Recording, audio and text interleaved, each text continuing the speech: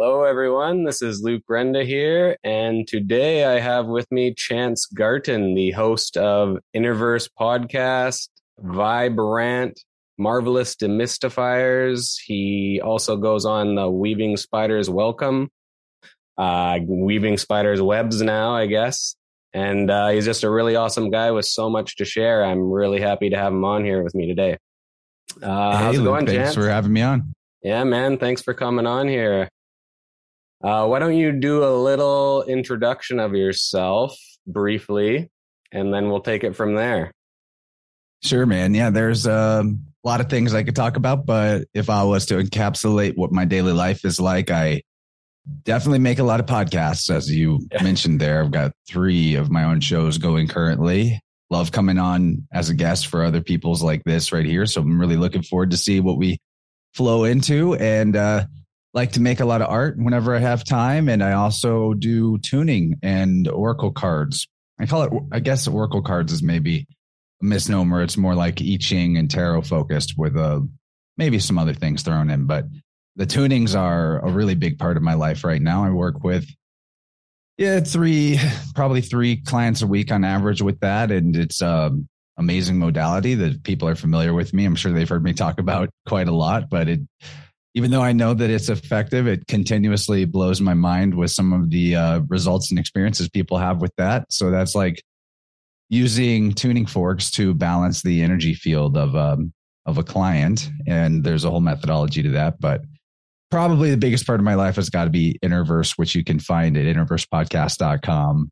Weekly episodes, always learning a lot from my guests there and enjoying the life that it lets me live to be following and pursuing these things that I'm so fascinated by and that make me get all fired up and feel spiritually aligned in my life. It's really great. Yeah, you can find Chance on Rockfin and Patreon. Rockfin's good too, but Patreon has so many episodes that go back many years, which for $5 a month or whatever, it's pretty good deal, I would say. Even going back 2 or 3 years, Chance's episodes are like top quality. Even before his video days, his audio is really good. He's a great interviewer. He has a lot of great guests. So I suggest you check him out. Hey, thanks for saying that. Yeah, I think that a large portion of my audience really found me during the 2020 times, and moving to a video format was really helpful. But the quality of the content before that, I agree that it was pretty good. And some of that doesn't really have as many views or downloads or whatever. And I would be stoked to see people go back into the archives and dig up some of the gems there. Yeah, I go back every once in a while. I think I caught maybe it was probably about last year, I caught an old episode with you and Ross Ben, and it was excellent. Must have been in 2019 or something like that. And yeah, there's so much. And the thing is, the information is still relevant now. It's not like it's dated by sort of topical stuff. It's almost like this eternal knowledge that you have there. So it's not like you'd be going back and wasting your time listening to a bunch of topical things. They're really relevant even now to go back and listen to. So I highly suggest you check it out. Very cool, man. That is definitely the intention, is to create something that is going to be useful and fascinating at any point in the timeline. Really honing in on the now, but not in the topical news cycle sense, but in the eternal, what is actually the eternal present, right? Yeah, and you have some of the episodes, you have like Emily Ridout on, where you talk about maybe the transits of astrology and stuff like that, which would maybe be like, I guess, dated a bit, but it's like you still get to learn about the zodiac and you learn about that type of stuff through listening to it. So, and if you support Chance, he continues to make more awesome work, which, and then he helps other people get their work out there. And it's kind of like this perpetual cycle of prosperity, I kind of feel like. Absolutely. One of my first and foremost goals when I started the show was I wanted to be able to take somebody who had information and perspective and give it to more people than they were able to reach. And it took some work, had to put in the years of building a foundation and the skill set. And and connecting to making as many serendipitous connections as possible to the wider community and all of that. But now I'm happy to say that that does happen. When somebody comes on, they might get like a little bump in their book sales, or a few clients will come their way and new subscribers and all that. And I love it how in this field, you could call it, it's way more cooperative than competitive, that we are all helping each other. When we individually rise, it brings up the sea level for everybody. That's yes, the one thing, especially with Chance, is helping everyone out, getting that information out there. Like what you did with Dylan, for instance, is so amazing. I remember you mentioning Dylan way back, Dylan Sicoscio, before you'd met him or anything like that, and you just kind of suggest him to a podcast, and then his work starts getting a little more popular, and then now he's writing another book. Like maybe that wouldn't have happened without you, and it's it's super cool. I kind of feel like as human beings in this realm, we're kind of like a prosperity generating organism, in a way. Like we can constantly like perpetuate more and more prosperity for everyone. And one thing I forgot to mention was Chance has the best audience. There is no like infighting or bickering. It's all a lot of support, and if someone has a different opinion, they'll voice their opinion, but it's not in like a weird argumentative way that you'll see on a lot of other shows. Actually, people like I've seen even on like Beth Martin's show, like one of your guests will be like arguing with someone in the chat. It's too funny. Whereas your show is like everyone is super supportive. It's really great. Thank you for saying that. I pretty much 100% agree. I say pretty much. There's no pretty much about it. I 100% agree. The audience is incredible and very, well, like just not trolly, but there's a particular strategy for that I've employed, which is in the off occurrence, which is very rare that somebody does come in with a combative vibe, or just like in some way the energy is off and I can tell. I just block generously and forget about it instantly. And to me, like that, like we're to some people out there, especially content creators who are wanting to connect with more people, that might seem counterintuitive. Like, oh, I want to be perceived and liked, perceived as open and facilitating communication and not censoring or whatever. But it's like, it's my house. And if I want to keep them and maintain this type of energy in the space, then you got to look at what you're doing as, especially in this, like what you're doing as a podcast host, right? That you are providing the value and the audience is coming to benefit from the value that you're providing. And in the exception of like, if they're also your supporter, then it's a completely one-way transaction in terms of who's providing who value. So if somebody comes into the space and is the opposite of valuable, I have no hesitation to just like, goodbye, and there's a bazillion people out there to potentially connect to who are going to do exactly what we all want, which is a collaborative energy, a supportive energy, a curious and open-minded energy. And it's not about not being allowed to have a difference of opinion. It's just like, don't be a total jerk or even insinuate that you want to fight, because I'll just boot you instantly. And I don't lose any sleep about it. It kind of reminds me of back in the day when I used Fedbook, and there would be somebody who would come on to my post and make some kind of argumentative comment. And then the rest of the day I'd be thinking about like, well, I should just type this to them. And like, it's just sticking in my head. It's like fucking demons in there. And when you just block and forget about it, all of that energy, it's almost like there's some metaphysical quality to the block and the ban feature online. You're like closing the door. I'm not going to argue with this person. I'm not going to fight about this. No toxicity necessary. And it works out really great. It's sort of like, not that I'm calling them human weeds or anything, but you're definitely pruning the garden.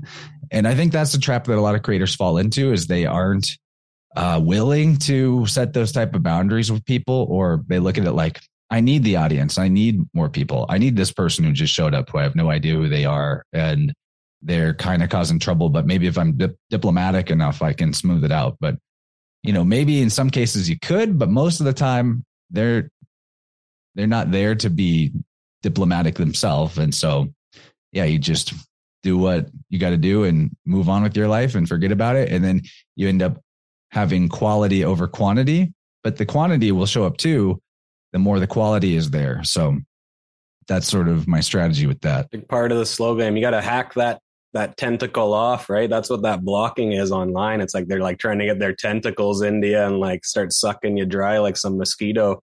Yeah, it's basically energy vampirism, but on a cyber level.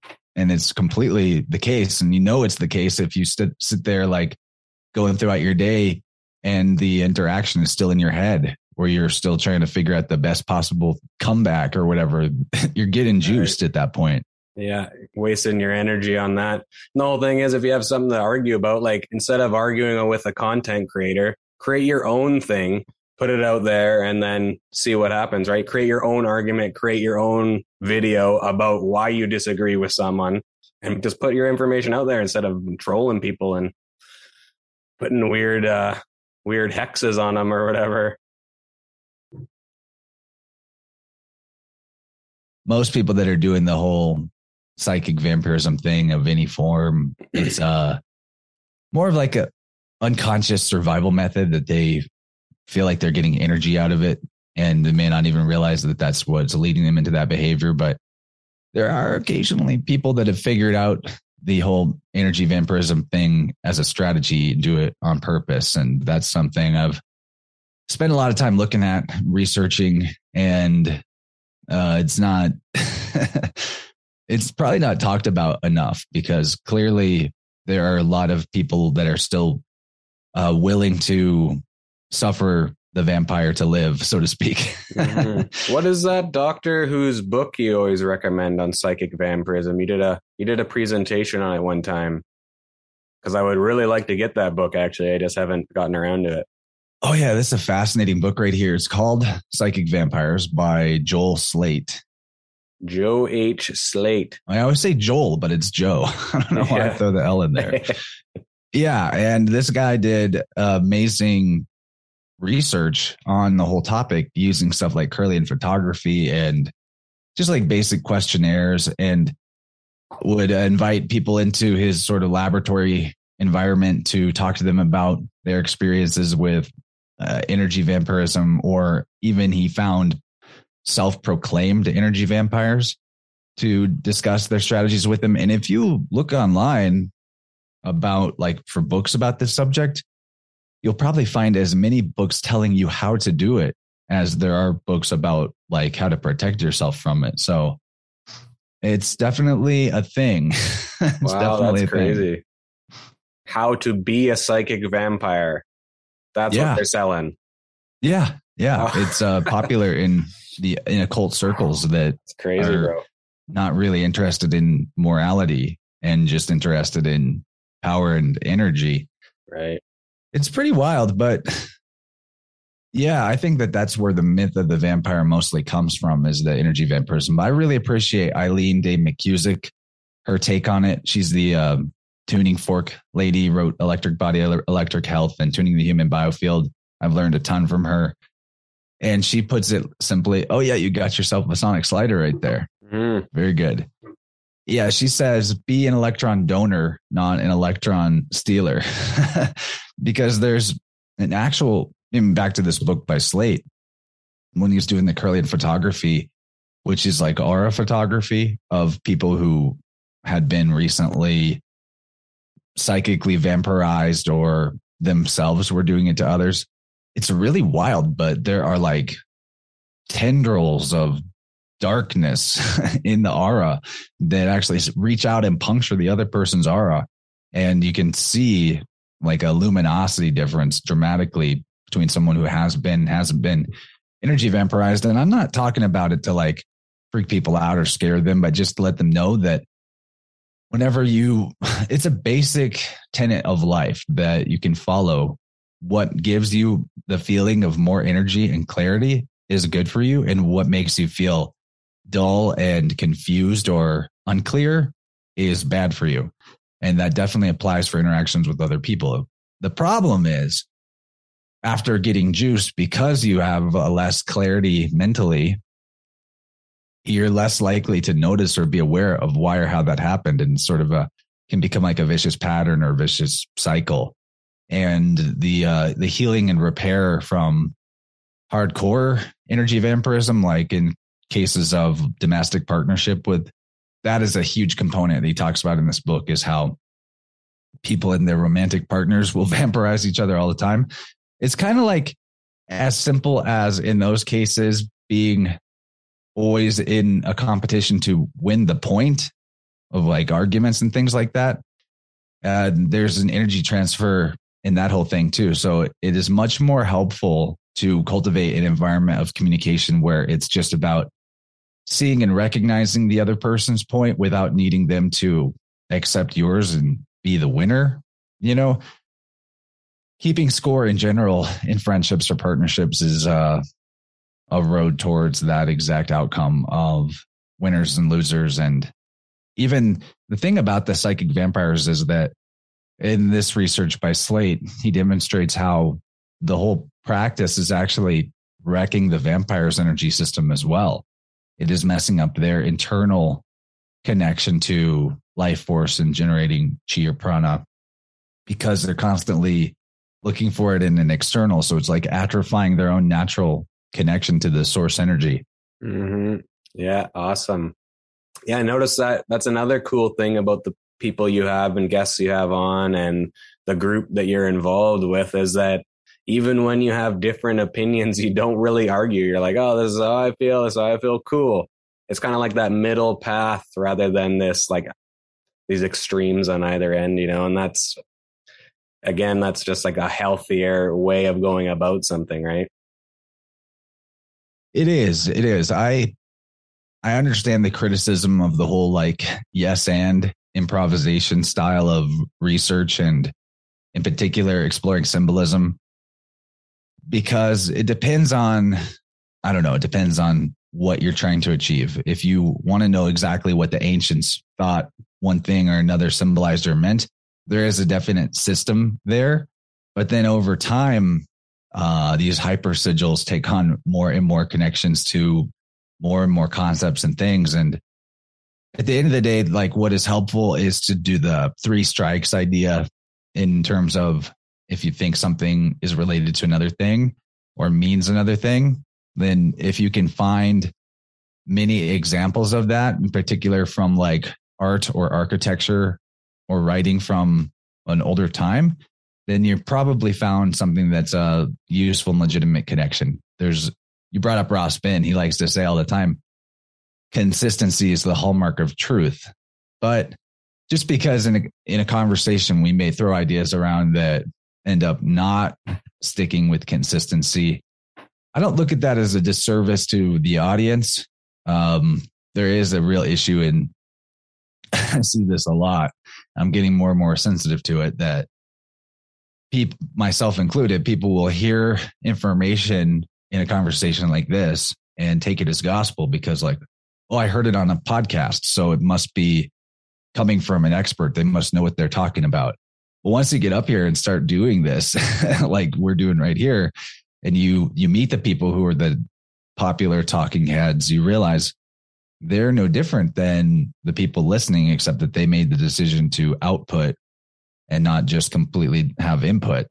So don't believe everything you hear, even from me, because I very well likely will change my mind about things later on. I'm more interested in opening doors for people in their minds to look into stuff for themselves and figure out what experientially gives them, again, something or things that, or perspectives or mindsets or information that gives them a feeling of having more energy than they had before, being more excited about life, more interested in what they can learn or do or achieve. Right. I definitely think your podcast is nailing that. Every time I listen to it, I'm so fired up. I'm like, this guest was great. I can't wait to check them out. Oh, this, that, chance. One thing you're saying about like the psychic vampires is like staying more sensitive rather than being desensitized, right? And then you can sort of pick up on more of these subtle keys.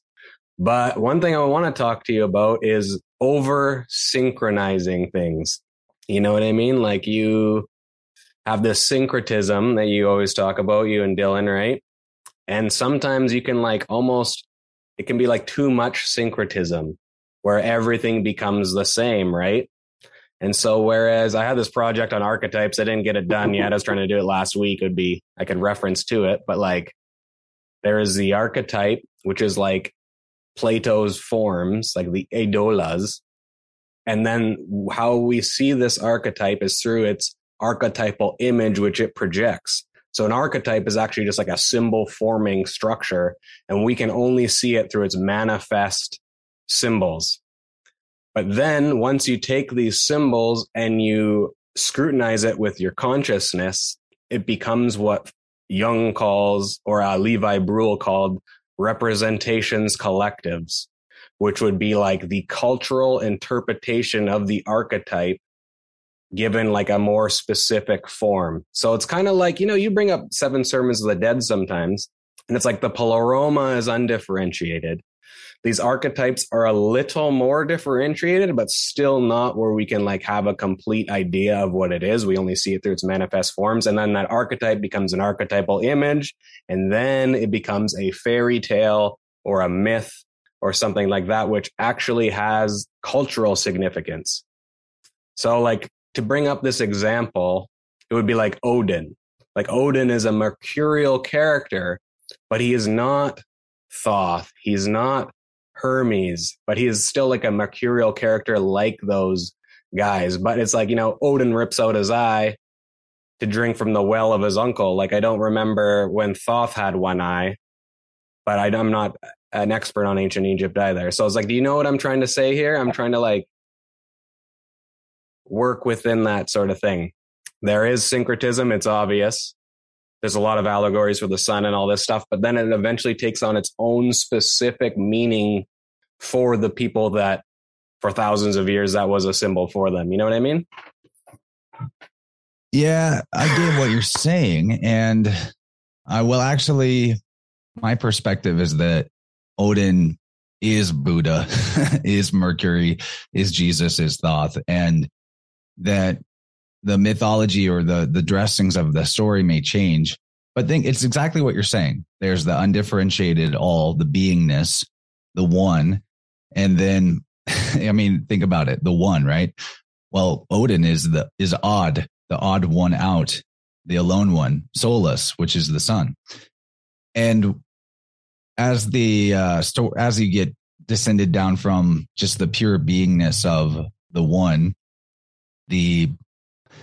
like the angle that you're taking of looking at it, if you will, facets of the reflection of the source light are going to take on different parts of the story are going to change a bit as you come down to different cultures and different people and places. But I do think like the odd in Odin is the same as the odd in God. And it's very easy to change an O to an A. Just think about, vowels are pretty much fully interchangeable when you're studying mythology and language from a philological perspective, because just think about the difference between how somebody speaking English on one side of a country and speaking English on another side of a country might change the way their vowel sounds, right? Or go to New Zealand instead of here. They we'll say omega and they'll say omega, right? So it's the same word. They spell it the same way even. I think the same thing is going on with odd and add. Add being a prefix that is close to I think it's like adapi or adipati. That's a name for, adipati is a name for Buddha. Yeah. And it means first father or God the Father. Or the All-Father. All-Father, which is what Odin is called. I think the problem comes in where when we're doing this syncretism, people do like to just throw shit against the wall and think, well, will this stick or whatever. I like and encourage the open-minded thinking, but what is most useful for me is to see, I think it's more useful to see the similarities in things than the differences, because there's always more sameness than difference. Apparently, it seems that way. And a big part of the division in the world has been like, my culture is superior to your culture or whatever. And I am not ruling out the value in the uniqueness of different cultures, but to me, it doesn't devalue the Odinist tradition to recognize it as also Buddhism. And of course, there's a lot of differences in the clothing between Buddhism and Odinism. But at the end of the day, we're still talking about the same idea, which is like the All Father, or the Father being the potter, and Pater is also the pattern. So a big part of where the issue comes in, and it's it's most obvious to us in looking at modern Christianity and how Christianity has come along and where it came from, that the exoteric interpretation of Christianity is to lead people to this externalized Savior Messiah worship. I call it the Messiah-op, right? Yeah. It's just, that your Savior is out there external to you, and that you need the intermediating priest class, or even the mediator deity to get you to heaven or whatever. I mean, to me, the whole idea of be good and you'll go to heaven someday is exactly the same as the idea of eventually we'll have a communist utopia on earth. Just do what we say, be good, and we'll get there. Unpopular opinion, but you've brought up Dylan a lot, and people ought to, if they're interested in what I'm talking about, definitely check out the Spirit World book series, and that's Spirit World, WHIRLED. I'm working on the 4th audiobook for that, narrating that, and I've done the 3rd one as well. You could actually start with the 3rd one if you wanted to, if you've already got a lot of astrotheology background, but if not, start with the 1st one, which is called The Definitions. And let's see, where was I going with this? Yeah, so people externalize the idea of the Messiah and miss the point of why all of these beings like Christ or Odin or Osiris, or I could name a bazillion of them, are depicted as black, which I think has to do with that this is the black sun, or the hidden sun, meaning it's the internal light that is inside you and hidden, kind of like. So a big part of the syncretism of all the mythologies is the mythos of the seed. And that's where we get words like Cronus, because the KRN is the corn, and the corn is a seed. The seed goes underground and is hidden, and then the tree emerges from that, the world tree that the runes hang from, or that Odin hangs from to receive the runes, what have you. That sounds a lot like Logos, which is what they call the Christos. Christos is from Krishna. Krishna means black in Sanskrit. So I think that the esoteric meaning is about the seed of the divine spark within that you're meant to connect with, and that is the real salvation, or that's how you start to see the pattern, or the potter, the Father that is in all things, is that you have to see the pattern within yourself to recognize it in the external. Kind of okay, maybe like bring me back around to something interesting that you're thinking now or wanting to ask about now, because there's a lot of different directions I could go. And honestly, in just a 2-hour conversation off the top of my head, it is probably pretty difficult to convince anybody that the all the world religions and spiritual traditions come from a singular philosophy that is symbolized by the sun, although not meant to worship the sun as the god itself, but that, again, the sun is a really good representation of the pattern, or the fractal of it all. People get upset that they're like, oh, well, my tradition's way better than this other tradition, or not as corrupt as Christianity. But what is called Christianity is way, way, way, way older than the name Christianity. It is Christian Hermeticism is almost like Hermeticism, exactly. Hermes is the same thing. It's Hermes is the Logos, or the Christos, and so is Thoth, and Thoth is the one who gave the Egyptians letters and writing, and Odin gave them the runes, and Jesus is the word. And you can even find this in like South American, ancient Mexican, and a lot of North American, Native American tribes as well, that the in the beginning was the word type idea. Yeah, here, can I expand on this just a bit? So what I'm thinking is like Christianity, I feel like, was set up from the start to be like an amalgamation of these religions. They kind of nicked from here and there because they were trying to make this one sort of world religion, I feel like. Whereas these other religions, they're based on source still, right? Like it's all coming from astrotheology, source, the all, and then it breaks up into the all father, all mother.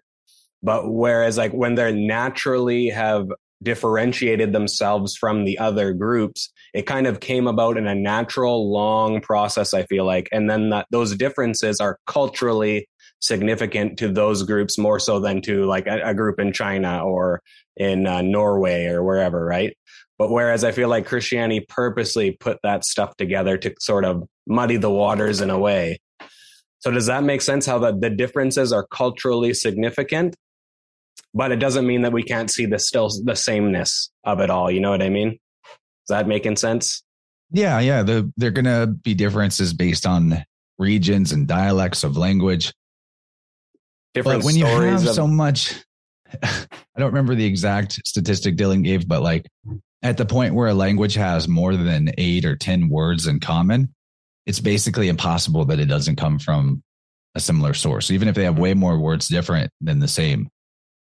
And what you're describing, early Christianity, the early church, was like a poor attempt to syncretize various different regions and religions in a way that would be appealing maybe to the masses. How I see it is, look at the New Age movement. Okay, this is the perfect example of the same thing happening today.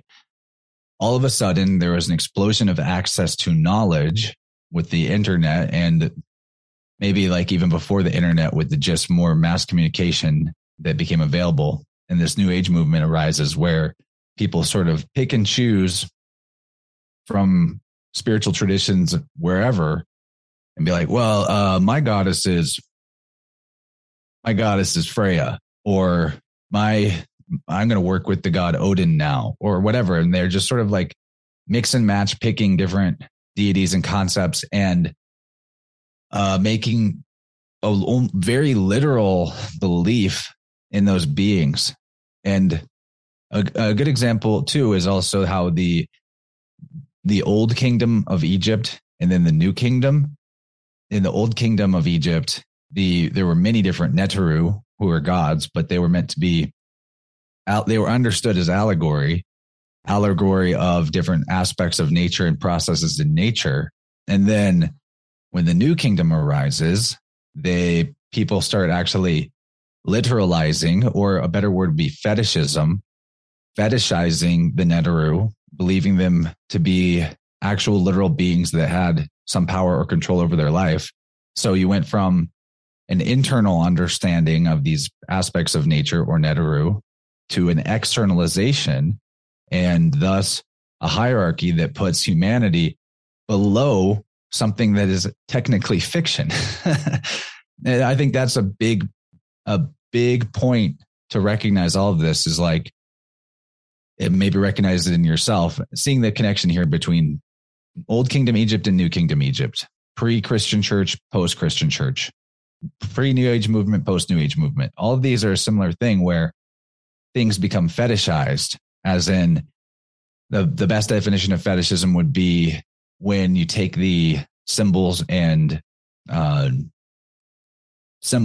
words and concepts and tools and rites from ancestors and basically miss the point of them and begin to worship sort of the image as the thing rather than the spirit of the thing, or the intent of the thing, or the deeper meaning of whatever it is.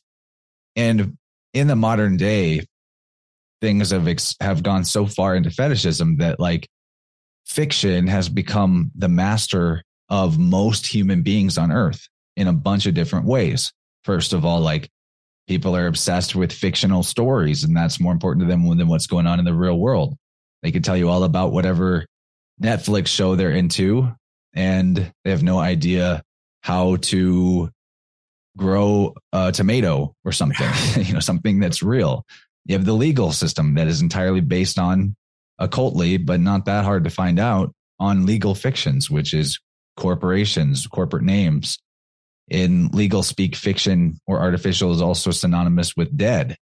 So we have these corporate names and corporate governments, corpse, to do the green language on the word corporation, it would be corpse orator, a dead speaker of the dead or death speaker. And people hold up their government issued identity, all capital letters name, as if that external fictional name is really them, when what we really are is a verb, not a noun. We're a continual process and a beingness, not like people look at the word human being as being is some kind of a noun. Like I am a being, but being is a verb. It's got an ing at the end, right? So there's a lot of directions we could go from there, but to me, it's very important to recognize fiction is fiction, and the value of fiction is in allegory and how it reflects and teaches you about the natural world. And if fiction is a barrier between you and the natural world because of your belief in fictional things over the real, then that is where there's a big trap happening. Yes. So yeah, Jung has a way of talking about like fairy tales where it's like it's important because it keeps the shadow figure like alive in this story. So it's like you can work with these archetypes within these story frames that are important. So you did a good interview with Emily Moyer a couple days ago, and you talked about zeitgeist and all that stuff. So it's like, I feel like the over fetishizing of something then makes it like, okay, now it's just all the sameness. And so then it becomes meaningless. Right. And that's kind of like where I'm fighting against. It's like, it's all this, sure, it all comes from the same source. So does everything. But there is like a particular meaning. It's like, I just don't want to lose the meaning of these stories, which I feel like, it's just the sun. So fuck it. We won't even look at it, kind of thing like that. Whereas that's not what you're doing. I'm just trying to like differentiate between, the importance of the difference.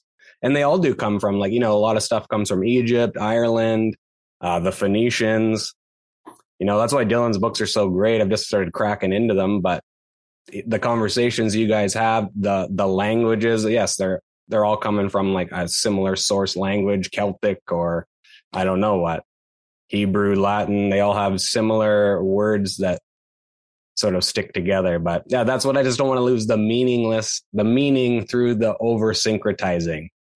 That was just my point I wanted to bring up. Yeah, I totally feel you there. And I think a lot of people instinctively feel that way too. And maybe that's why they push against syncretizing mythologies between different cultures. But the real point isn't that whenever we talk about all these different deities really being different masks that the one being is wearing, like the sun goes through 12 stations of the zodiac and becomes a different character in each sign. It doesn't take away other levels of meaning. All right. What we're doing is we're adding, or we're digging to a more core or root meaning. And it's just like you said, there's the source, the one, and then the archetypal layer that is like the first level of differentiation and separation of the source energy. And things get more and more complex and minute as you separate further and further out and go further from the source energy. But most people are on just like that outer ring of the knowledge. And it doesn't take away the specificity of cultural insights from the outer ring to move further in towards the inner ring. We're not saying it's this and not that. We're just saying, hey, it's also this. Hey, all these things are connected at the root, is the point. Walter Russell has his own sort of cosmology. It's very similar to a lot of it, right? He's got the all, and then he breaks down into like the all mother, the all father.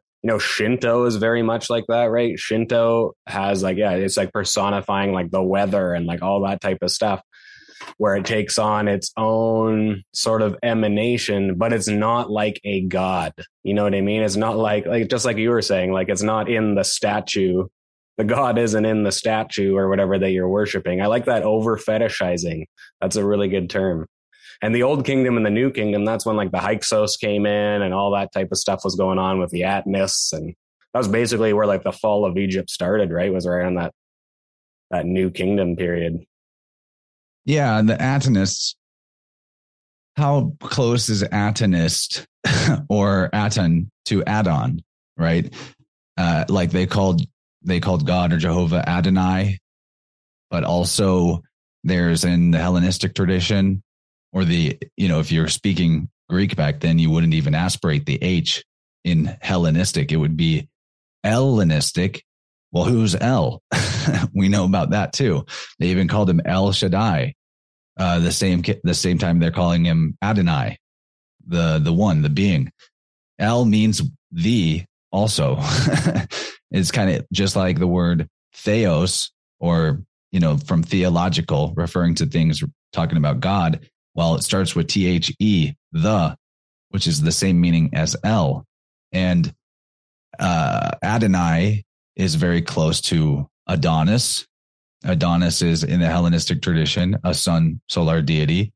And Adonis, does Adonis sound, the Adon of Adonis sound that different than Odin? Is it really that different?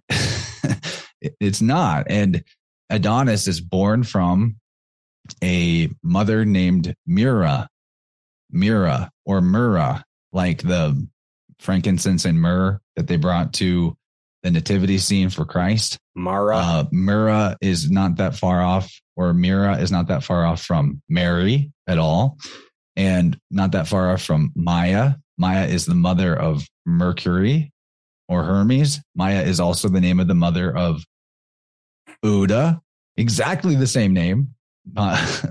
Go figure. And Adonis is an interesting story, because when Adonis is born from Myrrha, who is like impregnated in a sort of immaculate conception way, her family gets upset that she was pregnant and shouldn't have been. And so they banish her and turn her into a myrrh tree. And from the myrrh tree, a seed falls off of it, which becomes Adonis. So Adonis is born from a seed. Well, that connects you immediately to Kronos, who, by the way, Kronos was also called Adamu, or Adonis, like connects directly. Adonis and Kronos are also the same being. We talk, a big part of the confusion here is in the fact that before a certain point, the planets, the wandering luminaries, planets, small plane, planet, they were not referred to by the names of the current god deities that they have now. They had totally different names. And in fact, all of the beings that have a name as one of the wandering luminaries now, at one point, their name did represent a solar deity or the sun. And you have to go back further to find that, or just study the language and see that that's what it's talking about. But it's very interesting that Kronos, who's like the sun in winter more often than not, the winter sun, or the the high father of darkness, or the dark time of the year, which is the same as Abraham, Ab being father, and Ham, or Abram being father, and Ham being darkness or blackness. Abraham, the high dark father. The dark father. Yes. The Darth Vader. Right. Yeah. Because Vader is father in German. Yeah. So when they call Darth Vader, they're calling him the dark father. And Luke Skywalker Luke is Lux, which is light. Well, what is the light that walks the sky? Is the sun. I mean, this mythology has been played out over and over again, especially through Hollywood. You know for sure when you study this stuff that whoever is behind Hollywood has this knows this language and is speaking it to us all the time. And I think it's part of why stories resonate, is that on a internal level, we feel how that story connects to the truth of the all, or of what nature is doing. But maybe to go back to finish the thread about Adonis, that is interesting, is he was the seed, the corn, the KRN of Adonis was taken to the underworld by Aphrodite. Well, Aphrodite, hermaphrodite. Aphrodite was shown with a beard frequently. Aphrodite is also Hermes. They're just the same way as Zeus is said to be an eternal man, but also a maid, swinging both ways. Just like the sun in Leo is a male, but in Virgo is a female. So Aphrodite takes the seed Adonis to the underworld, where he's raised by Persephone. To me, that, and then he becomes the beautiful, attractive god, handsome young god Adonis, when he rises up out of the underworld, which is the point of the spring equinox. Well, to me, that sounds very much like the mythology of Osiris, who had Nephthys and Isis, the two females at his side, who are also called in some translations Murray and Myrti, just like Mary and Martha that Jesus had. Again, we just see that there's way more symbolism that is the same than is different. Another example would be Bacchus. Bacchus is there's tons of symbolism pertaining to how the words for water and flow are syncretizable, if you will. They're philologically linked and connected to words that pertain to the sun and life.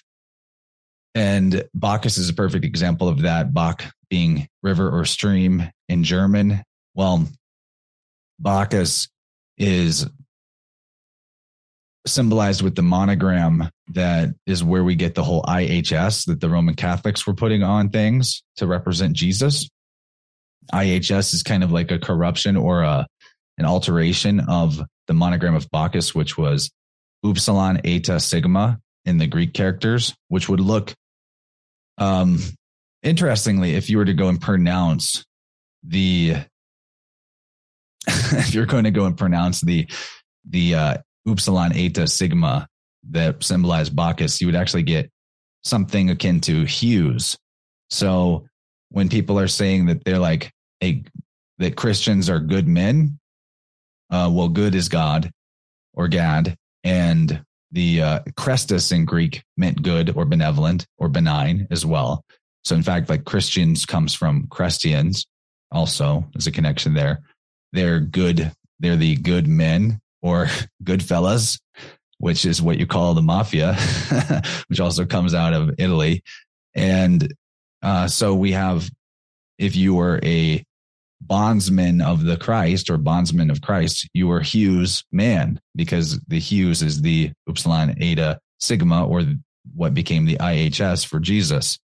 And there's other fascinating things about that too, like that the sun is divided, if you will, into different hues throughout the day and at different characters throughout the year, and even throughout the morning, afternoon, and evening. The way similar to the way that the Egyptian sun god had one name at the beginning of the day and another name at noon and another name as it was falling. It was Horus Ra in the morning time, which is Horus the Younger, or Horopolo. Wait, that sounds like Horus Apollo. Mm-hmm. I apologize. Yeah, apologize. Yeah, there's a lot of apologetics for this cult of the sun from. So but other planets are personified too in stories, right? Like Ishtar and Tammuz is the sun and Venus story. Same with Persephone goes into Hades and then she has a baby, Zagreus. Zagreus becomes Bacchus, right? So it's there is other planetary stuff going on there as well, in your opinion, or what? Or is it all the sun? I think it's all the sun, because the sun is doing the whole creator, destroyer, preserver role. What about the morning star and evening star? The sun, the evening star heralds up and then the sun comes back up. There's that stories of Ishtar and Tammuz which is the sun and Venus. I thought. Yeah, it all depends on like. I guess it's still the sun. What do we?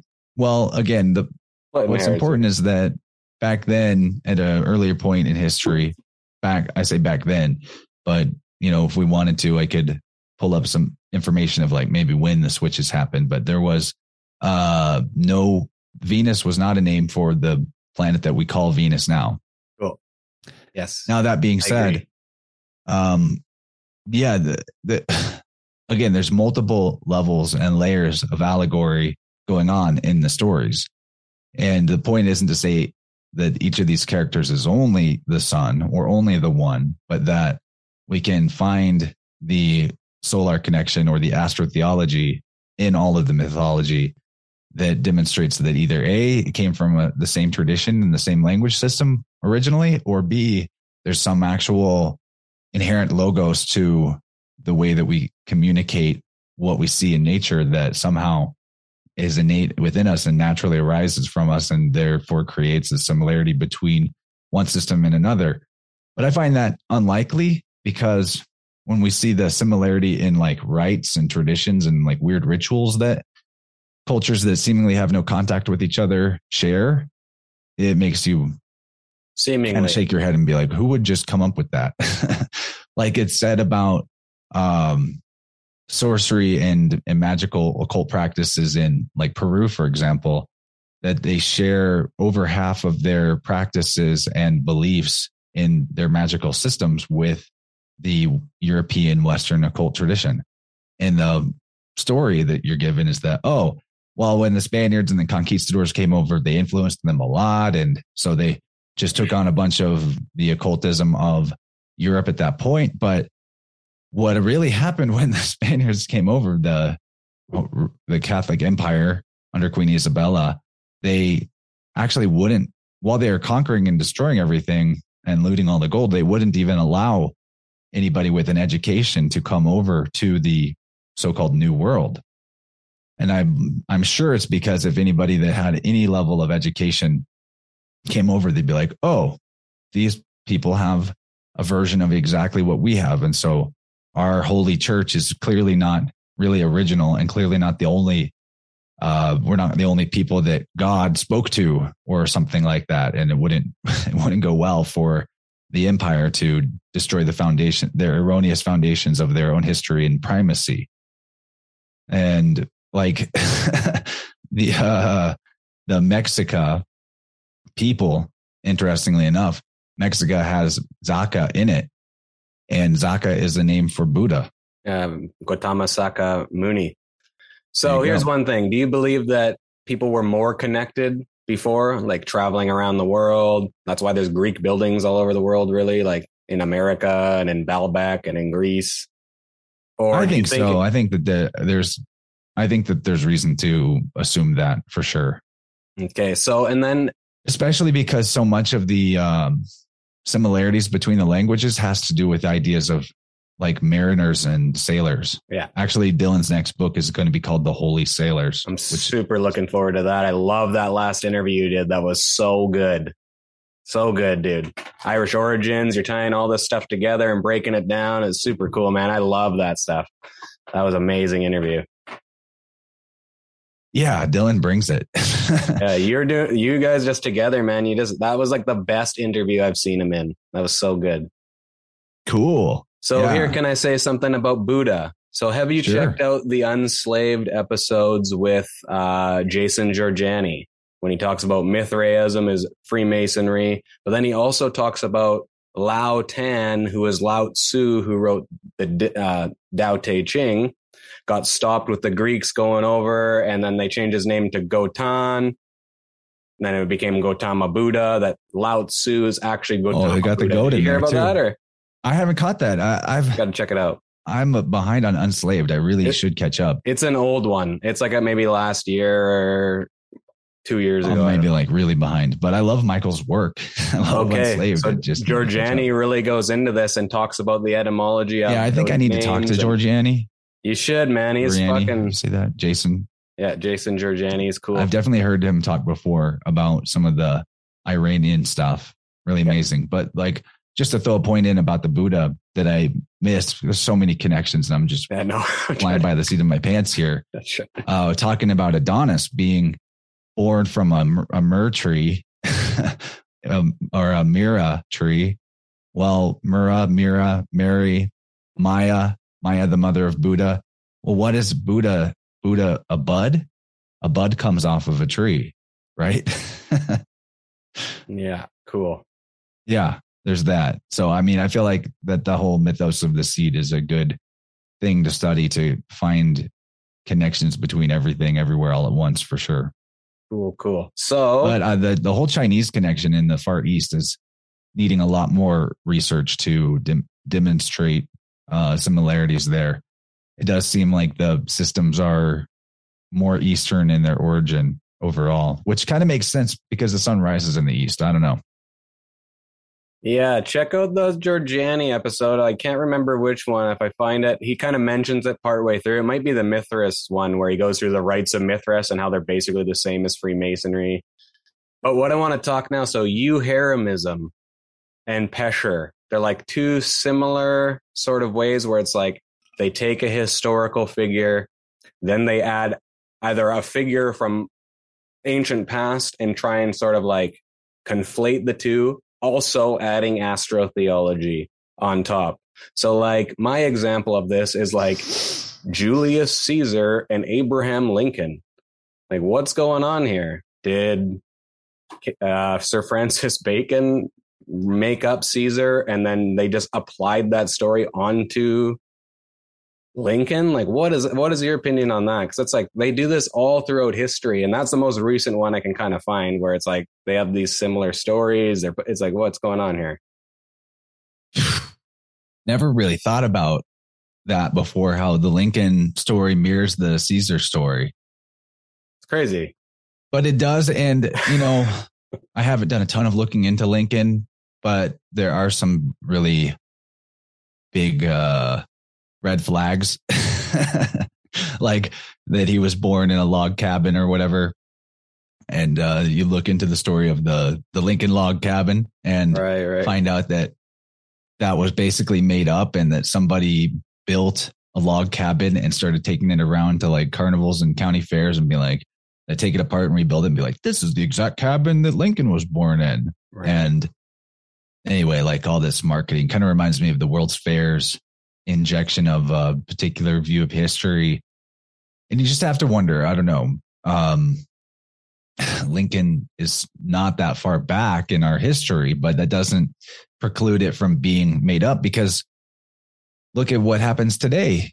I haven't really explored it that much, but it seems like this just happened with the actress Anne Heche, where she was doing something, speaking out against something, maybe like human trafficking or something is what I heard. And then they're like, oh, she went crazy and drove her car into somebody's house. And you watch the people on Spiders were showing this video of her being taken out in a body bag, but then she like rips out of the body bag and you see her try to get out and they like shove her back in, and then she dies in a coma at the hospital. So to me, like, that could have been a remote controlled car, a Michael Hastings style, and then medically murder somebody and say it was from something else. And then, now we have go far enough down the line, and not that she's a very important character, but now there's going to be a story of how she died and why she died that might be completely different from what really happened. And this is in the age where people can record things in HD and everyone's got that in their hand. Right. They can still pull off an op like that. So going to the time of Abraham Lincoln, what we actually get is true, but as the true historical gospel about that could be totally off. And the further back in time you go, the more likely that's the case. So I tend to agree with Dylan that anything in terms of writing can be forged and faked. And most of the history of the church is definitely that. A lot of big figures, bishops and writers in the clergy themselves have admitted that their forefathers and precursors were just rife forgers. So Yeah, I don't really trust anything about history. Right. And I can't tell that because I can't separate what is history from what is astrotheology and mythology applied onto someone, which is what a Euheremism is. Like, especially in the names of people. I'm thinking for right now, I'm thinking about Alexander the Great. Al is L, X is 10, and X is a symbol for the sun. Alex, Ander. Anyway, An is like on, is another word for the sun.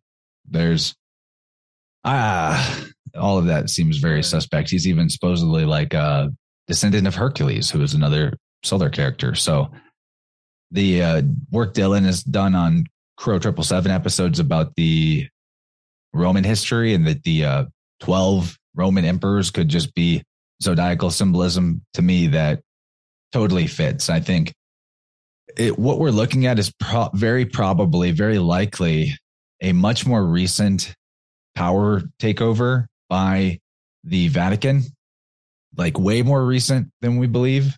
And at the point of maybe some big genocides and big book burnings, you can just insert whatever history you want to the illiterate masses, and it won't take very many generations before people forget that there was even a big change in an insertion, or they'd ever knew to begin with, because they're just normal folk living their lives, and the controller class is playing a longer game. So I don't know, man. I don't know. Don't know. Yeah, because Ralph Ellis goes into it a bit. He calls it like Pesher in the Bible, where like they conflate two characters together, so you don't really know what's happening. But yeah, who knows? It's kind of like the same thing. Yeah, that you and like I think it goes back to almost like John Dee, just like what you and Juan from the One-on-One podcast talk about. It goes back to like John Dee and Francis Bacon, and then they set up this new world, and then they can rewrite the whole story from there. Like after a few traumas later, we don't really remember what's going on. Everyone's grandparents and great grandparents have been whacked out, and then yeah, I think it kind of goes back to like that 16, right around the Renaissance era, right? In the Enlightenment era. I feel like that's when there was like some switch happening, but we can't even go back that far, really. Right. So that makes the most valuable things to research real world artifacts, real world masonry that is still around, or old artwork is very useful for that, to try to get a line on what at least the symbolism is talking about. And language can't lie. At least when you see similarities between languages. And yeah, to me, that is a really helpful. Like another one that's coming to mind, just to connect the Odinism to the Hellenistic world very clearly and obviously, would be Hela in Odinism is the goddess of the underworld, right? And Hera is a goddess in the Hellenistic tradition. Well, Hellenistic, there's that, right. But yeah, the underworld being Tartarus, so there's your Tartaria as well. But yeah, the RL switch, there's a couple of very common switches, but that from language to language, that are really, really worth playing with as often as you can. And a big one is the L to R or R to L. Any words of or names of mythological characters, if you just start playing with that switch, you'll start seeing things that jump out at you all over the place, like Hela to Hera. Or I don't know, man. Nothing's popping into my head right now, but there's a bazillion examples. Yeah, it's a big subject. I'm just trying to pick your brain here while I got you here on these few things. So thank you for that. I apologize to people watching who don't know what the hell we're talking about, but get into it. Yeah, Ralph does a really good job with like the whole biblical stuff and bringing it into actual history. Like, it's like, again, they did the same thing with Jesus, where it's like there was this Jesus of Gamala whose whole royal family wore thorned crowns, and they lived like over in Babylon somewhere. And, so it's like they've kind of conflated that with this new savior they've created. But, he's digging up these coins. He's finding these zodiacs out in the woods. or out in the desert, I guess. And I don't know, Ralph's pretty cool too, doing that stuff. Yeah. I haven't looked into Ralph's work enough to be able to speak on it. And so I'm not disparaging his work at all or saying that his theory is wrong or incorrect. But in terms of the coinage has always very commonly anyway depicted the solar deity in some form or another. And the crown of thorns is like the rays of the sun. And it's a similar symbolic motif to the ram's horns, which Alexander was shown wearing. The ram's horns are, they go back to Amun in the Egyptian tradition, Ra Amun or Amun Ra, which they say at the end of their Christian prayers. Amen. Well, I just did a thing on the movie Dune and Mithraism. Basically, Dune is Freemasonry in space, if anyone didn't know. For sure it is. But like, yeah, they have Mithras, and he's got those rays coming out of his helmet. And it looks just like the Statue of Liberty. It's hilarious, right? Like, Statue of Liberty, SOL. There's your soul. Soul right. Invictus. Nice one. Yeah, cool. So maybe switch gears here. I would like to talk a little bit about your sound healing and your oracle work that you do for people, because that is super cool as well. I'm really into that. Yeah. So do you want me to just kind of like overview that, or do you have any specific questions you want to start with? Maybe just give a bit of an overview of like what it is. Like I say sound healing, but it's kind of more like frequency, vibrational tune-up work with aura fields and all that stuff, right? Yeah, it's like aura. I'm like an aura technician over here. And it's something that I think anybody could actually learn. So I taught myself this method of tuning. Sound healing is not a bad phrase for it, but it also invokes all kinds of ideas, like laying in a yoga studio while somebody's playing crystal bowls around you, or gongs, or binaural beats, or all kinds of things that might fit into the category of sound healing. And tuning, as I do it, is a form of using sound for healing, but it's more like you're bringing balance to the person's energy field and attention to stagnant issues of flow or beliefs that are stagnating about themselves. And, I've talked about this at length, and in some presentations gone for as long as 3 hours just talking about the process. So there's a lot to it, but in a nutshell, and I learned this from, again, Eileen Day McKusick. Let me show off her book here.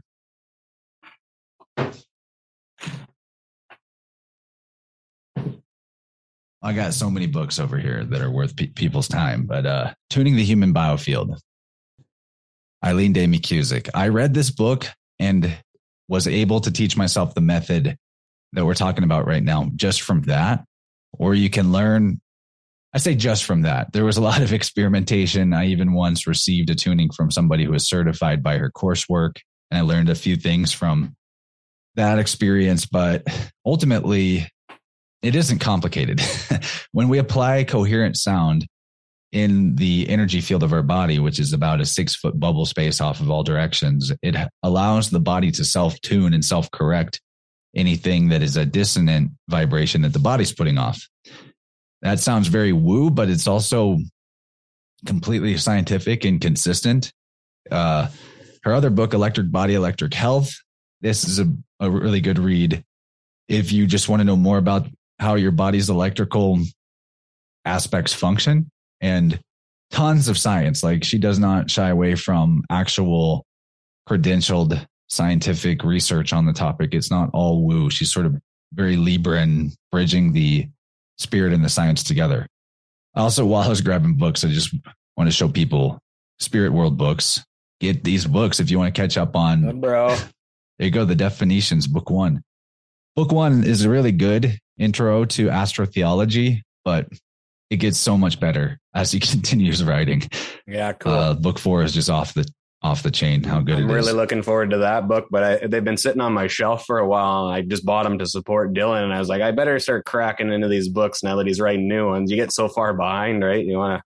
Yeah, but they're page turners, dude. Yeah, I recommend people read the physical book and the audiobook, because seeing the phonetics is one thing, but then hearing it pronounced is another thing, and put a lot of effort into pronouncing things correctly. Right. Well, and it really grinds it into your mind too. You read it, then you can listen to it. And Dylan had a good idea of actually even having the Kindle book, so you can be searching through it nice and easy, right? And then having all of those. Yeah, because he knows I do that. Yeah, practically every podcast I'm on, I've got a Spirit World book open or another book that I can cross-reference certain words and ideas, because there's so much information to remember all the connections.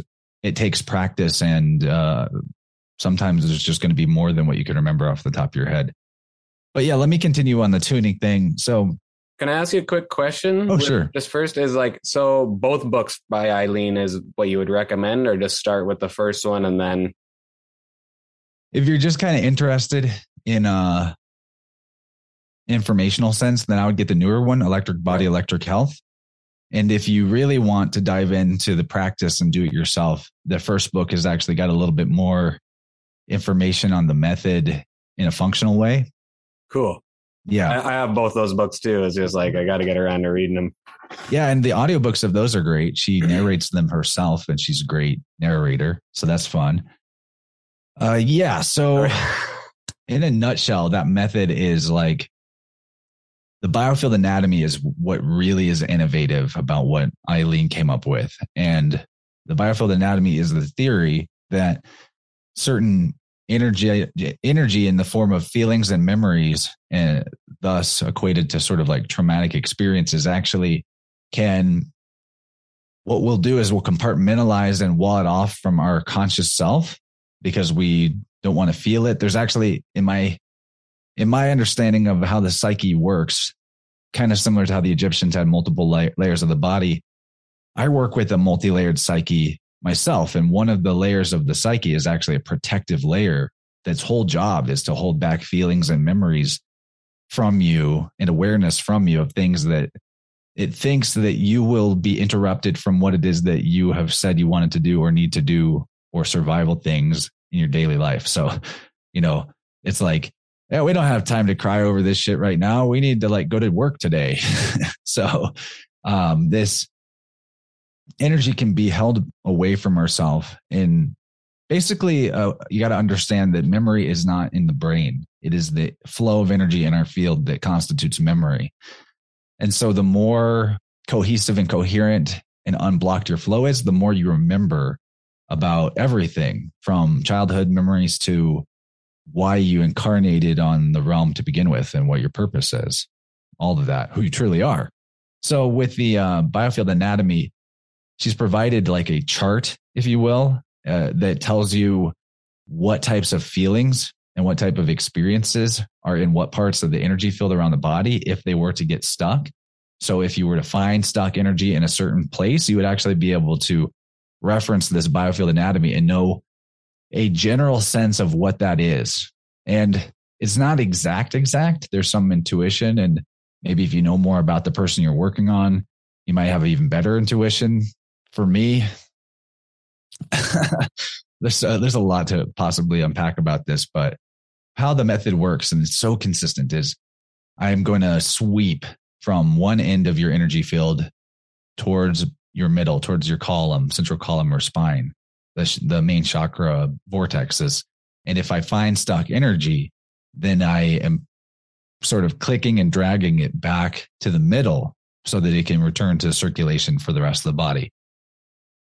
So we're working on this 3 axes of top to bottom, left to right, and forward and backwards to determine what stuck energy might feel like. And let me just give a recent example of how this might play out. So I had a client this week who I noticed that one side of his energy field was dramatically longer than the other side. About 6 to 8 inches on the right was longer, and it was shortened on the left side. So it was as if, in the middle of the toroidal field, donut vortex shape that your energy field is, it was as if his body was misaligned and off to the side, and it wasn't in the middle of his own field. He was leaning to the right. And when I explained this, that I was finding that these boundaries were stretched out, he was like, wow, well, one of my legs is longer than the other one, according to my chiropractor. So we got in further to some early life experiences that informed some of the beliefs he had about himself that he wasn't maybe aware were beliefs that were causing him to lean more on the right side being the masculine side, and sort of weakening the receptive side of himself, or the feminine yin side. And it was amazing that 3 days after his tuning with me, he went to his chiropractor, who told him that his legs were nearly the same length now.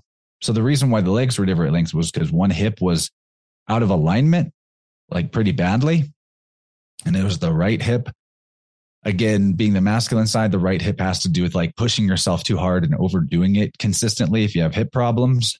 And people do kind of work themselves to death like slaves in our society a lot of the time, and they'll thus get right hip replacements before they're that old in Western culture.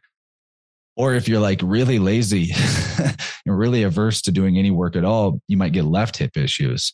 Mm-hmm. So there's information encoded in the entire biofield across every one of these up, down, left, right, forward, backwards axes.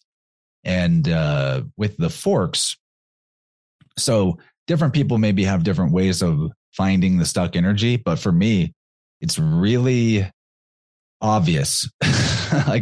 My body communicates it to me really, really easily. And I do this remotely. So this also proves that everything in existence is mental and conceptual, including distance and separation. I do it all remotely, and it is still fully effective, and in some ways more effective remotely. But so I'll hit the tuning fork and I'll sweep it and say I'm looking for the outer edge of the field. When I hit the spot where the outer edge is, my ears pop. Every time, guaranteed, 100% consistent. Whenever I hit a spot that I'm looking for, my ears pop.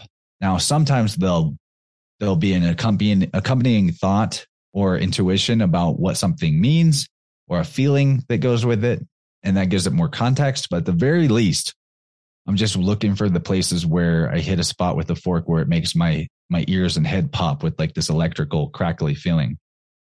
And that's just me.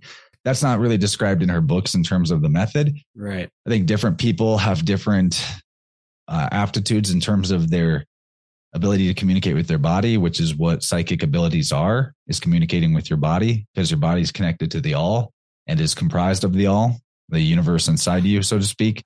So your body knows everything already that there is to be known. It is a matter of like, can we come up with a system of communication to talk to the body to find out what it knows? And I believe that is what is so useful about the tuning protocol, is that it is a language with the biofield anatomy in particular and the methodology of using the forks. It becomes like a communication system to tap into the innate intelligence of the body for yourself and for the other, whoever you're working with or working on. Okay, so you're saying that with the tuning, you can actually heal physical wounds. Is that correct? In terms of like, you get a gash on your arm and you hold the fork over it. I can't say that it's going to like Wolverine heal right in front of your eyes. Yeah. Now, physical wounds, immediate physical trauma, like a gash and hole in your arm, that is actually a hole in your energy field. Your body is a layer of your energy field. I have experience of having wounds of my own that were worked on with forks, like open, like I scraped up my leg one time and my girl held the forks right over it. And we could hear a pitch change from being away from the wound and holding it over the wound. Right. So I do think that there's a high probability of accelerating the healing process, and definitely know that it is good for alleviating pain and inflammation. Like I've had clients specifically tell me many times that they were having painful inflammation in various parts of their body. And then after a session, the inflammation went down really dramatically. So it's subtle. So the forks and the sound aren't healing you themselves. They are showing your body what coherence sounds like, and your body is self-tuning and adjusting itself. So the body builds itself in a literal sense, but also in the posture that it holds, like tension that it holds or releases. All of that is based on the energy field as a blueprint. And the energy field is primarily based on the structure of your thoughts and beliefs. and awareness. So there's like, it's like layers of an onion, going back to that idea of the source and then archetypes and then further differentiation from there, all the way down to the minute and the details and what you consider like the cellular.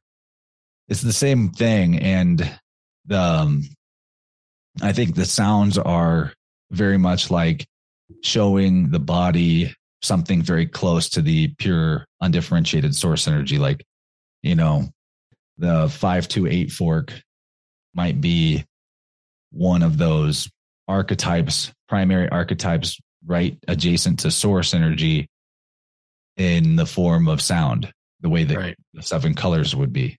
So say, for example, the guy with the hip issue, it's like, because of all that stuck energy, you start working with that, and then it's actually freeing up and allowing it to heal more than it's actually like actually healing it, right? Is that the theory behind it, kind of? Yeah. The body does the healing. I've got to get one of these tune-ups, man. I swear. Yeah, do it, man. I love that. It's always really fun to talk to somebody who has a show who has actually received the tuning too, because then they can share their experiences. But kind of like, think about how one of the ways that it can help is similar to deep tissue work in a massage. So whenever we're holding tension in a certain area of our body, it requires energy to hold that posture of tension.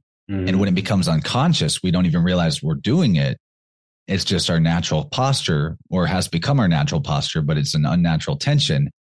It is also actually holding up a certain quantity of mental energy, kind of like when you have too many things running on your computer in the background at once that you're not even using, or you forgot were open. Holding a certain posture of tension is mental energy that is stuck on the program of hold this posture. And this is maybe a defensive posture or a subordinate posture, or who knows, there could be all kinds of reasons. So that mental energy is also on one level a belief that requires that posture because the belief says so. And they're usually very unconscious. So like a client I had also this week, as an example, didn't realize it, but there was a lot of stuck energy in like the right knee and right ankle region. And particularly that pertains to like obstacles, both self-created and external, depending on if you're talking knee or ankle, and challenges, overcoming obstacles of different sorts, like moving forward. The right foot is the one you put forward first. It's kind of the future-oriented side. And after we did the tuning, his right knee and right ankle, he reported back, were very, very sore. And it might not sound like what you want, like, oh, I don't want to be in pain after I get a healing, but it wasn't because of the tuning. It was because of the release of the tension. Just like if you get a massage and they work on some muscles and you release some big knots, the area where that was is going to be sore. Because think about how you're sore after you work a certain muscle group in the gym really heavily.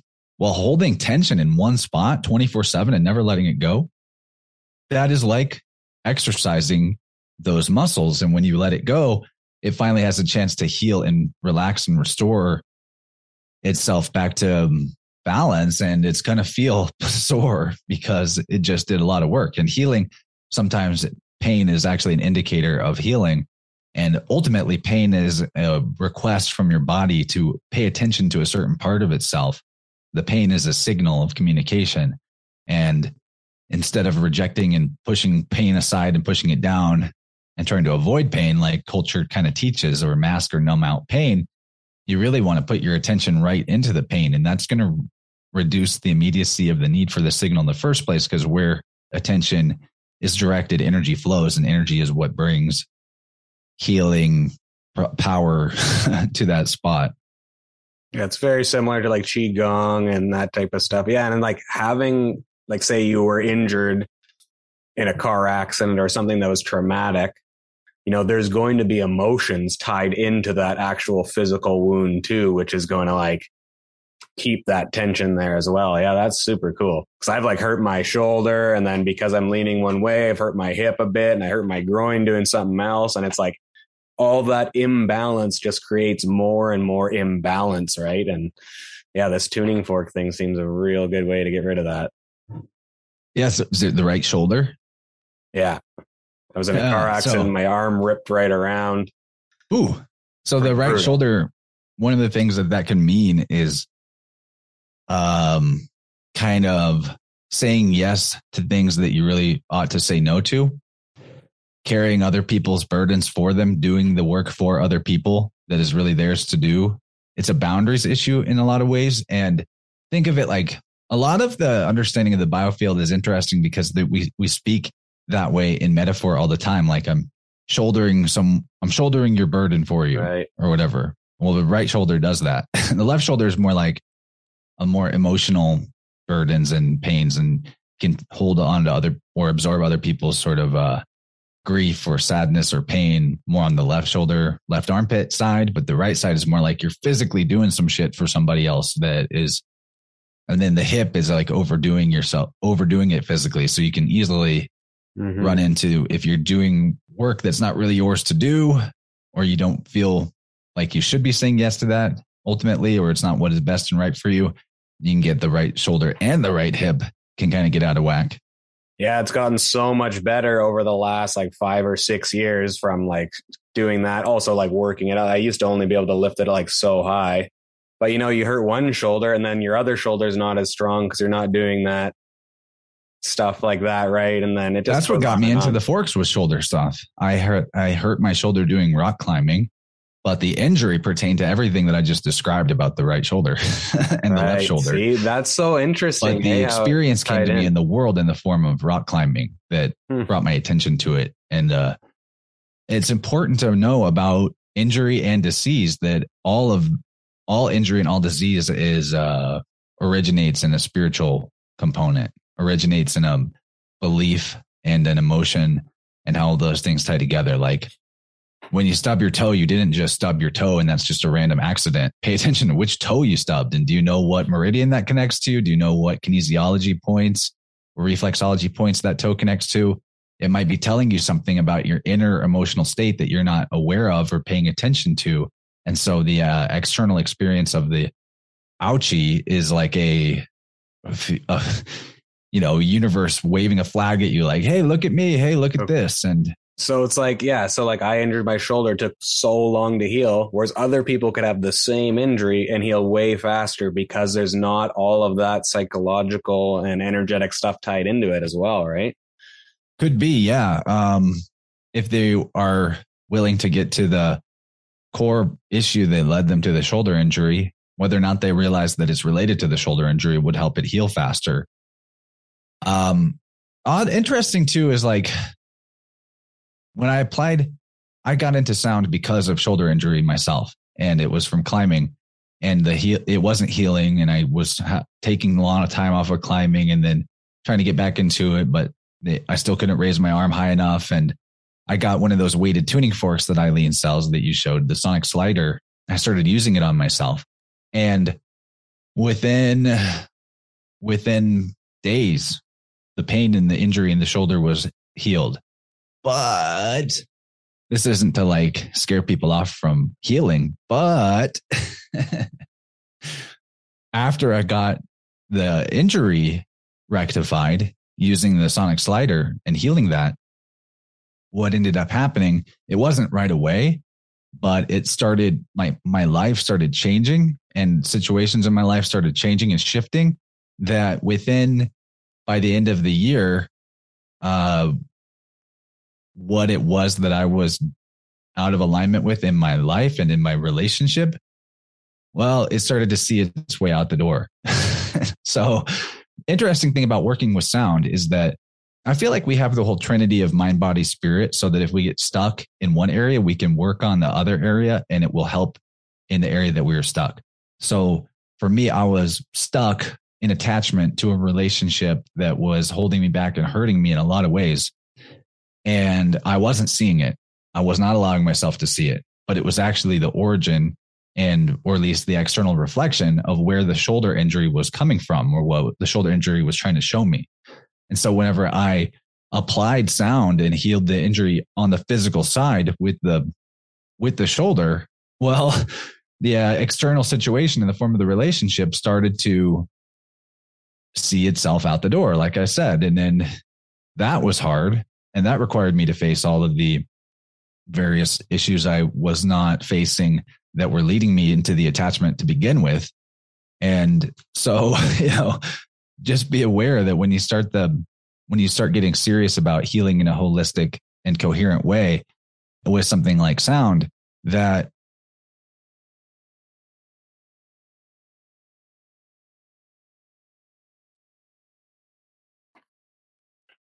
Oh, you froze up a bit, buddy. No worries. Hopefully you zap back in. Yeah, another question I have actually is just like, what force? You don't get to just pick and choose what you heal. Like you're going to, if you want, you're kind of frozen there. There we go. Sorry, I was talking while you were frozen, but yeah, continue. Sorry. Well, I'm just saying, yeah, like you're going to, if you really get serious about healing, you're going to have to accept that the changes are not going to just be biological, that you're going to also have to bear witness to the changes in your lifestyle and in your relationships and whatever that are the reflection of whatever was dissonant in your body or your health that you're working on. And if you're willing to do that, you're willing to allow that, then healing can occur. But disease will continue if we stay attached to that which is hurting us on any of those levels of mind, body, spirit. And like getting into that level of healing and coherence also, after starting to begin my journey with working with sound, also is when on the spiritual side, all the various like hexes and erroneous beliefs that I was holding about things mystical related also began to dissolve and melt away. I mean, I never really made this connection, but that was about the time that I started to find the work of people like Dylan and start to learn the code and apply it myself so that I couldn't be fooled anymore or not as easily. And that's a continuing journey because there's so much to untangle. But yeah, it applies on, you heal in one level and it's going to apply on all the levels. So, be ready for that. But yeah, it's very worth it. So how long ago was this, if you don't mind me asking? This whole change of your partnership and all that type of stuff? Not all that long ago. The healing process that I'm talking about, I believe, began at the end of 2019. That's when I started physically healing the shoulder injury. And then 2020 hit.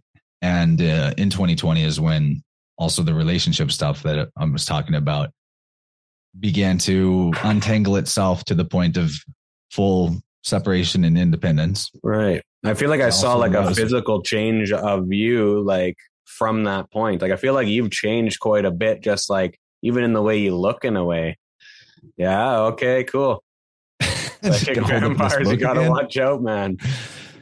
And I'm still, it's a continual process because this is not to blame the other person, but whenever you're involved in something that is like energetically draining you, your systems do need time to repair themselves and get back to healthy expression. Like Tessarion says it all the time, that bad psychic vampirism in a chronic experience can take potentially years to fix yourself, if you will. And the beautiful thing though about the process of what they call healing, that sounds like something else I know. Helios? Heel? Helios? Where's your heel? Your heel's on the sole of your foot. Soul is what? Soul? Helios? What? Yeah. We're the sun. We're talking about the sun, but we're back here again. Oh no. Everything is everything. But yeah, the beautiful thing about the healing journey and the healing process is because we are vessels that are container is just a metaphorical word, because the energy, the source energy, the 0 point field, what people call ether, although ether I'm realizing I have a lot of issues with the way it's described and the way that term is applied.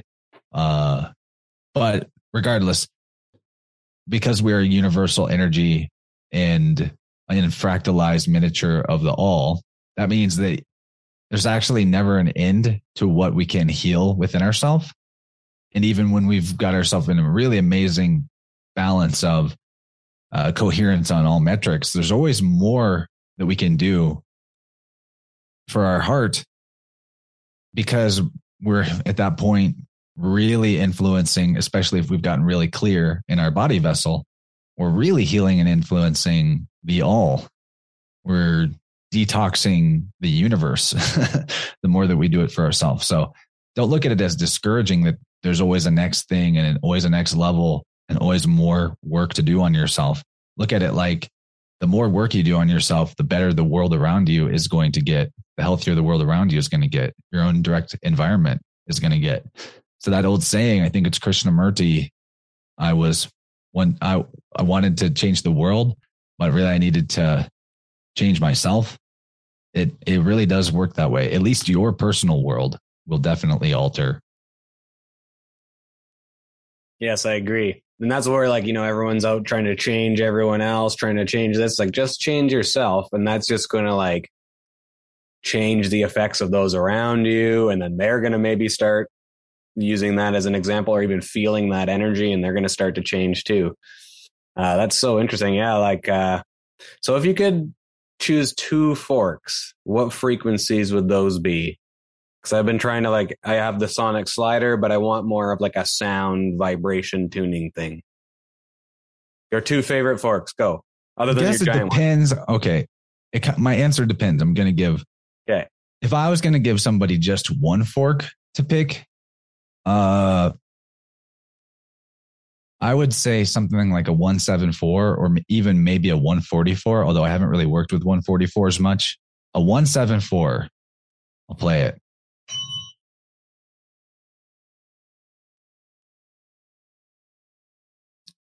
Oof. Pretty low on the frequency range. Yeah. I find, okay, so in terms of like biofield tuning and wanting to be able to hear pitch changes and differences in the fork, if you were attempting this work on yourself or somebody else, the 174 is really good. And if I wanted to, I could do a whole session with just this fork. I like to use different forks and intentionally attach each of the frequencies to representing a different area of the body. I like to do that. It's sort of like a craft thing for me. I feel like it's sort of similar to magical correspondence systems, that the more matches that you can create in your ceremony to whatever your intention is, the stronger it gets, because you're actually taking an action to represent the thought and the intention. So that being said, I'm all about using like the full range of solfeggio in a session, but technically all the body is asking for is coherent sound, and coherent sound is sound that has a balanced wavelength of up and down on the sine wave. And 174 and the lower range frequencies like this below 200 they're really easy to get a good strike on because the tines are long and they ring out for a really long time because they're a bit larger. There's that too. And you can, because it's easier to get them sort of going louder and longer, it's easier to hear pitch changes and frequency shifts in them. And I like it for that reason. So like, that's a practical answer. I'm pretty sure Eileen would probably agree with what I just said. Now, if you were going to get 2 forks that really sound good together, I love the 417 and the 528. Those in particular, they are still pretty good for what I was just saying. In the range of solfeggio, the only one that I don't find very easy to work with is the 285 for whatever reason. Or is it 258? Yeah, it's 285, right? Yeah. I use it so rarely that I was forgetting what it is. But I use 417 for sacral and 528 for solar. But again, you could use any frequency for any area of the body. Once you make the intention of like, now I'm working on the throat chakra, the decision is part of what makes whatever happen, because this process is so close to the purely mental plane or whatever, maybe it's logos or whatever. But the Biofield Tuning Store has a really good 528 and 417 fork. They sound awesome. if anyone wants to pick those up. Weighted tuning forks are the way to go if you want to work on your own body, on your own self, or on an injury, like the sonic slider that Eileen sells that Luke has got here. But I'll play the 417 and the 528 together because I really like how they sound together.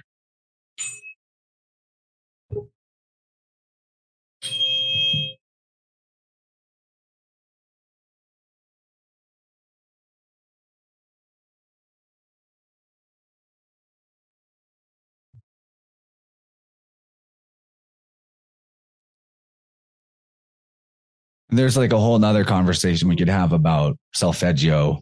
What is solfeggio? What makes solfeggio? Why am I interested in those frequencies particularly? There's a whole like mathematical rabbit hole to get into with those. Yeah, cool. I don't want to keep you too much longer. I also want to talk about the whole dark night of the soul and all that type of stuff with people too. But I think this has been a pretty good first interview to go into who and what is Chance all about. So yeah, this has been awesome. Yeah, had a lot of fun. Time's really flown by. Yeah, man. Thanks for coming on here. This has been great. Do you want to just leave your stuff before? I'll put all the links in the description and stuff like that, but you can find it on innerversepodcast.com. Is that is accurate? Yeah. Yeah. Okay. My YouTube is pretty popping in terms of if you show up while I'm premiering a video or doing a live, you'll have a lot of fun people to talk to. My Telegram chat is, like Luke said, it's like the best community ever. People are so cool there. Tons of geniuses who I liken it to having a search engine that instead of being the Google AI censorship algorithm machine, you're asking human beings a question and they're answering based on their own experience and knowledge. I love that. So our Telegram chat, if you want to connect to the larger community, get in there. If you like what I do, you'll love the people that congregate around it. Innerversepodcast.com, links to everything I do. My Rockfin channel, if you want to get the premium content, is great, or my Patreon is great. And the only thing that I even ask for money for is the second hour of Innerverse interviews. And everything else is free, including like 2 to 3 hour long live streams every Wednesday. And whenever we get the chance to do Marvel Demystifier shows where we de-occult Marvel movies and TV shows, those are also free and those are huge. That's a whole other side of the work is deciphering the fictions. To what I like about reverse engineering, the social engineering, is that if the inverters of truth are inverting truth, then all you got to do is re-invert it. Yeah. And you can find truth in even the spells and sorcery. Well, you see how much the runes are co-opted too, right? All the symbols, like you get all that stuff, and you just look at what the person who's wearing it means by it, and you take the opposite, and you can literally look in a book and it'll be like, oh, it'll give you the description of it. And you're like, yeah, that's exact opposite of what these people are using it for. They do. It's like opposite day. Yeah, everything they taught you in school, just pretend you were playing opposite day and you'll go far. I remember when I had that realization when I started like waking up to conspiracy, so-called, I was like, oh, we're just playing opposite day. So when I got to the point where I started looking at the contradictions in the cosmology of the realm and was like, well, can I for myself find a curvature if I look for a curvature on the planet? It wasn't that at that point I was like, this is a big one, but everything else has been opposite days. So maybe this is also opposite day. And then I couldn't find a curvature whenever I went to a high place and looked for a far off landmark and could see it way too far away. I was like, okay, we're done here. Goodbye. Goodbye, ball. Sextants. So, what's up with that? Anyway, what's that? Sextants. What's up with that? Yeah, exactly. Doesn't that require trigonometry? Doesn't trigonometry require triangles? Don't triangles have flat sides? Game over. Yeah. So anyway, that tangent aside, people can connect with me at my email if they want to schedule a session. I didn't even talk about cards, but I do read I Ching and tarot for people. I do spreads that are going to help you see what particular superpowers or levels of consciousness you're currently working on or unlocking, and then give you some information from different parts of yourself, like in message from your body, message from your heart, message from your mind, message from your higher self, the state of you on the yin and the yang side. Like, we'll cover all these bases and give you context for how to unlock that key of destiny, to unlock whatever it is you're moving towards and currently moving into.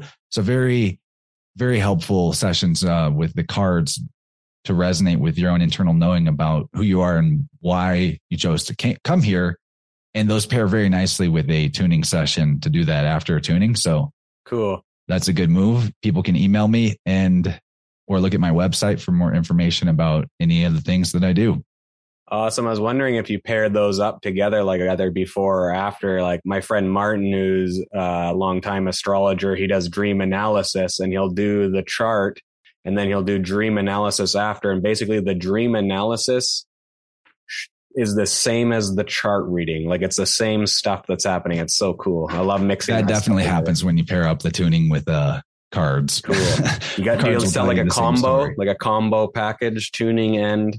Yeah. You save a little bit of money if you schedule them together. Dope. That's awesome. Sometime I would love to come back and talk about that stuff, but this guy is so busy, Chance. He has so many shows on. It might be a while before he's got that time, but I'd love to talk about Oracle and all that. No, we'll put it on the calendar for some time, maybe a couple months out, just to give a little space to breathe and for some new and fresh things to come to mind, and be happy to come back, man. I love this. And I would be, if you don't mind, would love to mirror this to my own channels after it's been out a little while on yours, so more people can see it. Yeah, for sure. That'd be great. I'll put it up probably later today, and I'll shoot you in an email. Sweet, man. I don't really do any editing or anything on just these one stream videos, but I think it's kind of just like one and done. Yeah, we nailed it. Perfect flow state. Nothing to edit. I think it was great. It's been basically right on 2 hours. So I hope everyone enjoys this, and I hope people go check out your work and support the people on there that you're supporting. And it's kind of like, it's this perpetual thing, like what you did with Dylan. He is really humble and appreciative of what you did, but he brings it up every time. He's like, you just really helped that guy out, man, getting his stuff out there. And now you're helping us out because that was actually my intention. When I came across his work, I said to myself, whatever I can do to get this to more people, that is my goal. And I was able to talk to Jason from Crow 777 about Dylan's work, and they had him on, and the rest continued, because I remember he was threatening to not share his work anymore if he didn't sell enough books. And I kind of misunderstood what he meant by that. He was just going to stop doing the online promoting of his work and just whatever. But yeah, I was like, no way, we need this guy. Cool. That's and so yeah, great. It's cool because now I get to call him a friend. And whenever I notice crazy syncretism like that, Jesus's father, Joseph's grandfather, or Joseph's father was Healy. I found that in the New Testament. Healy. What does that sound like? Helios. Okay. So Jesus is the grandson of Healy. Got it. Yeah. No connection though. No, yeah, no connection. Nothing to see here. Yeah. Cool. So yeah, check out Chance, InnerversePodcast.com, Innerverse YouTube, Rockpin. Support this guy, because without supporting him, we wouldn't have all this cool stuff that he's got too. So get out there, support the artists you like, because otherwise they won't be there. Yeah, man. Well, I think I would still find a way to do it. Well, a lot of this is fun. But it's really great to have the support. To be able to do this full time and not have to do other types of jobs is awesome. I was really glad when I was able to make that transition. So stoked for you, dude. I knew you could do it. When I first saw you on Unslaved, I went out, I listened to like half of one of your podcasts. I was like, I got to support this guy because this guy's going to do something. I could just tell. And here you are, living it up. Yeah, Michael and David really helped me out a bunch, finding new audience and giving me a platform where I felt like those shows were some of the first times where I brought forward my own research on things, and I wasn't just playing host and asking questions. And I was like, man, I could do more of this. And so, yeah, I'm eternally grateful to Sarion and David Whitehead. Really, really grateful to call those dudes friends. It's awesome. Stoked. I'm glad you're here. I hope you come back, and I hope everyone enjoyed this this conversation today. I think we kind of went all over the place like you do, but I think it was valuable for people.